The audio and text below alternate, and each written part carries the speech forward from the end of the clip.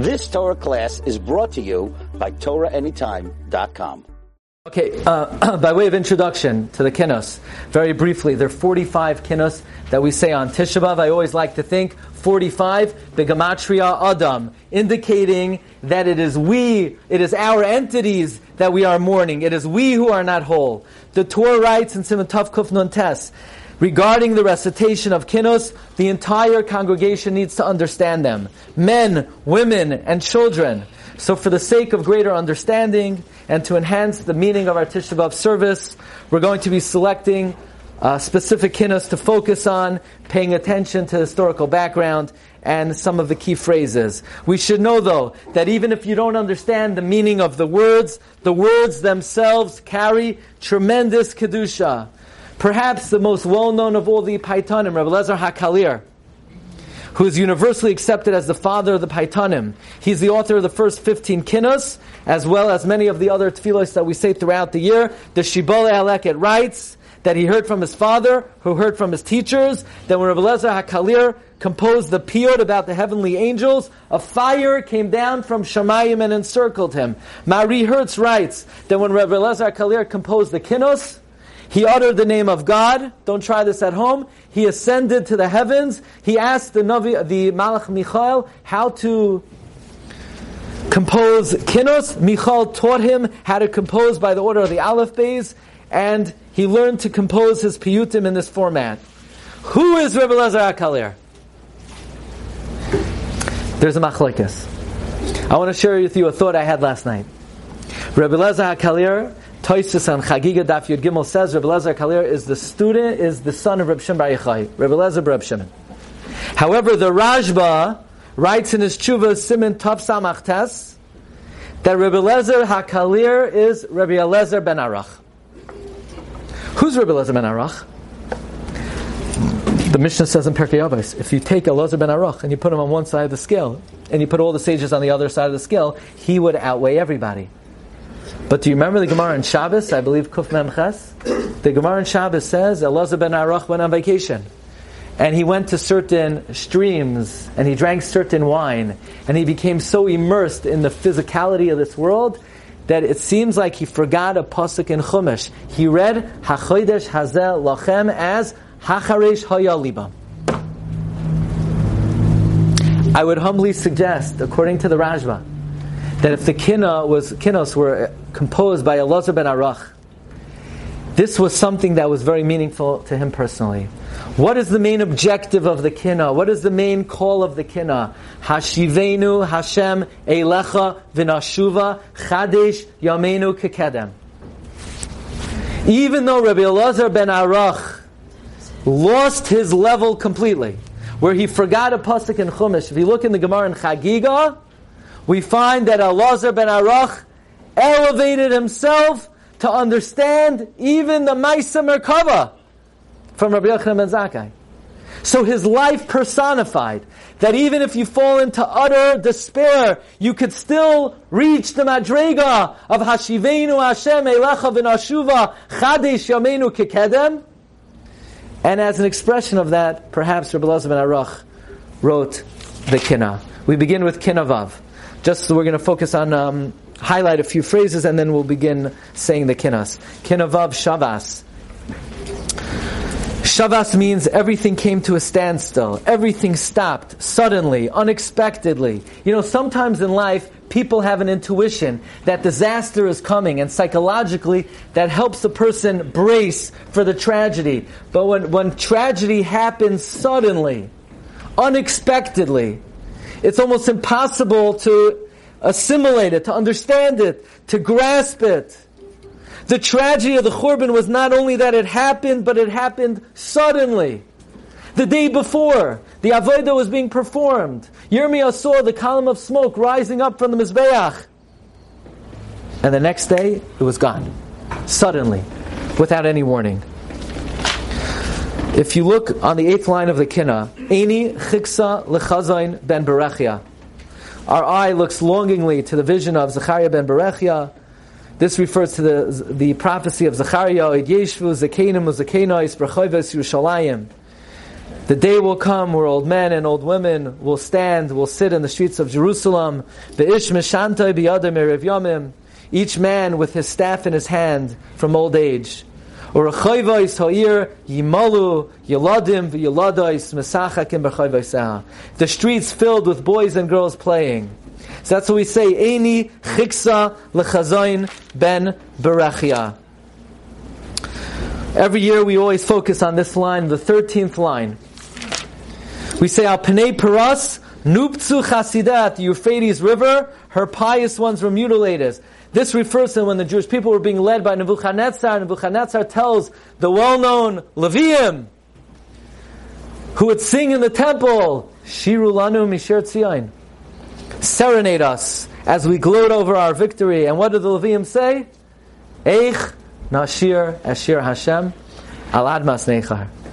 Not we will not sing, but how could we sing? Because Chazal tell us that they literally bit off their thumbs, they mutilated their thumbs, and they were not able to sing Shira.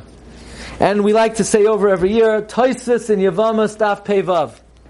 Tosfos asks, when Ezra is returning in the Bayesheni, so the Jews of Worms didn't want to come back, and the Jews of Spain didn't want to come back. So he asked, can I have a few good Levium? And the pasuk says, "Umin b'nei Levi lo matzasi sham." There were no Levium. So what did Ezra do? He penalized the Levium. From now on, Levium no longer get Meiser. It goes to the Kohen. So Tosfos asks, how could it be there were no Levium? Every shul has very, very wonderful Levium. Levium are some of the most special people. How could there not be any Levium? Says Tosfos, there were Levium, but all the Levium that came back were the old Levium who bit off their thumbs and couldn't play. So, but none of the new Levium, none of the young Levium wanted to come back. So since no young Levium wanted to come back, Ezra penalized them. So the question is, here the Levium, they bite off their thumbs and they're rewarded that they lose Meiser? What kind of reward is this?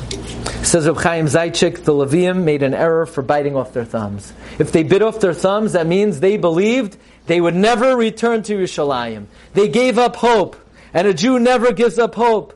I would offer, because they bit off their thumbs and they gave up hope, their children had no connection anymore. Their children thought they would never return. So in their minds, there was no point in coming back. But a Jew never gives up hope. Afilu cherev chada munachas al tzavore shel adam al yimna atzmai min harachamim. Kinavav Shavas.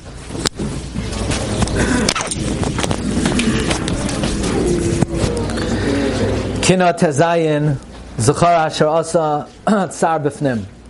This kinna, written by Reb Lezer HaKalir, speaks about the unspeakable acts that the wicked Titus perpetrated when he entered the Kodesh HaKadoshim. Titus was the Roman general, of course, who destroyed the Beis HaMikdash.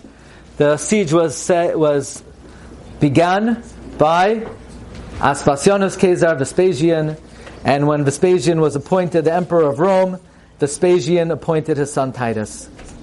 The Gemara in Gittin on Daf Nun Vav Amud Beis relates that Titus began his assault on Yerushalayim with an arrogant declaration not only against the Jewish people but against God Himself.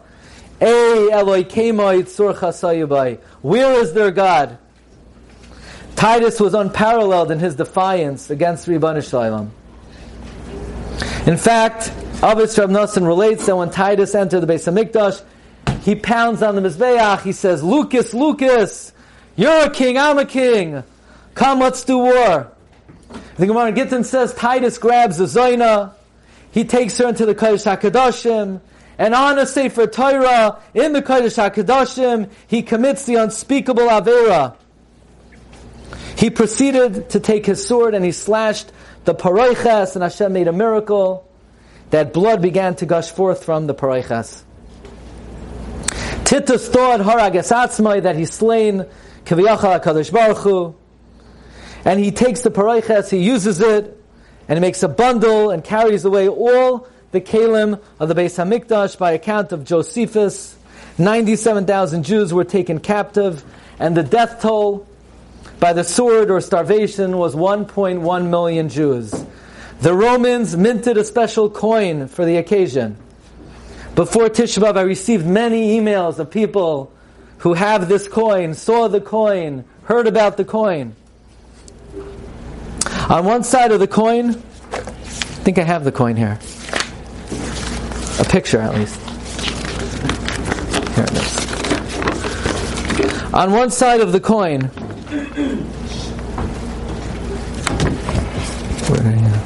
is a picture of a Roman soldier garlanded in a victory wreath, and on the other side is a defeated Jew bent over, leaning on his under a palm tree, and the inscription reads, Judea capta, which means Judea is kaput. Judaism is finished. Judah is finished. One of the most dramatic scenes in Imperial Rome is the Arch of Titus that has been erected, and engraved scenes of Titus carrying out the Kalim of the Beis HaMikdash. In the Kinnus we read, Zechar asher asat sar b'fnim. Remember what the tormentor did in the Beis HaMikdash. Shalaf charboi uba lifnai v'lifnim. He unleashed his sword and went into the innermost chamber. Nachlasenu bies ketime lechem hapanim. He struck terror throughout our land as he defiled the showbread.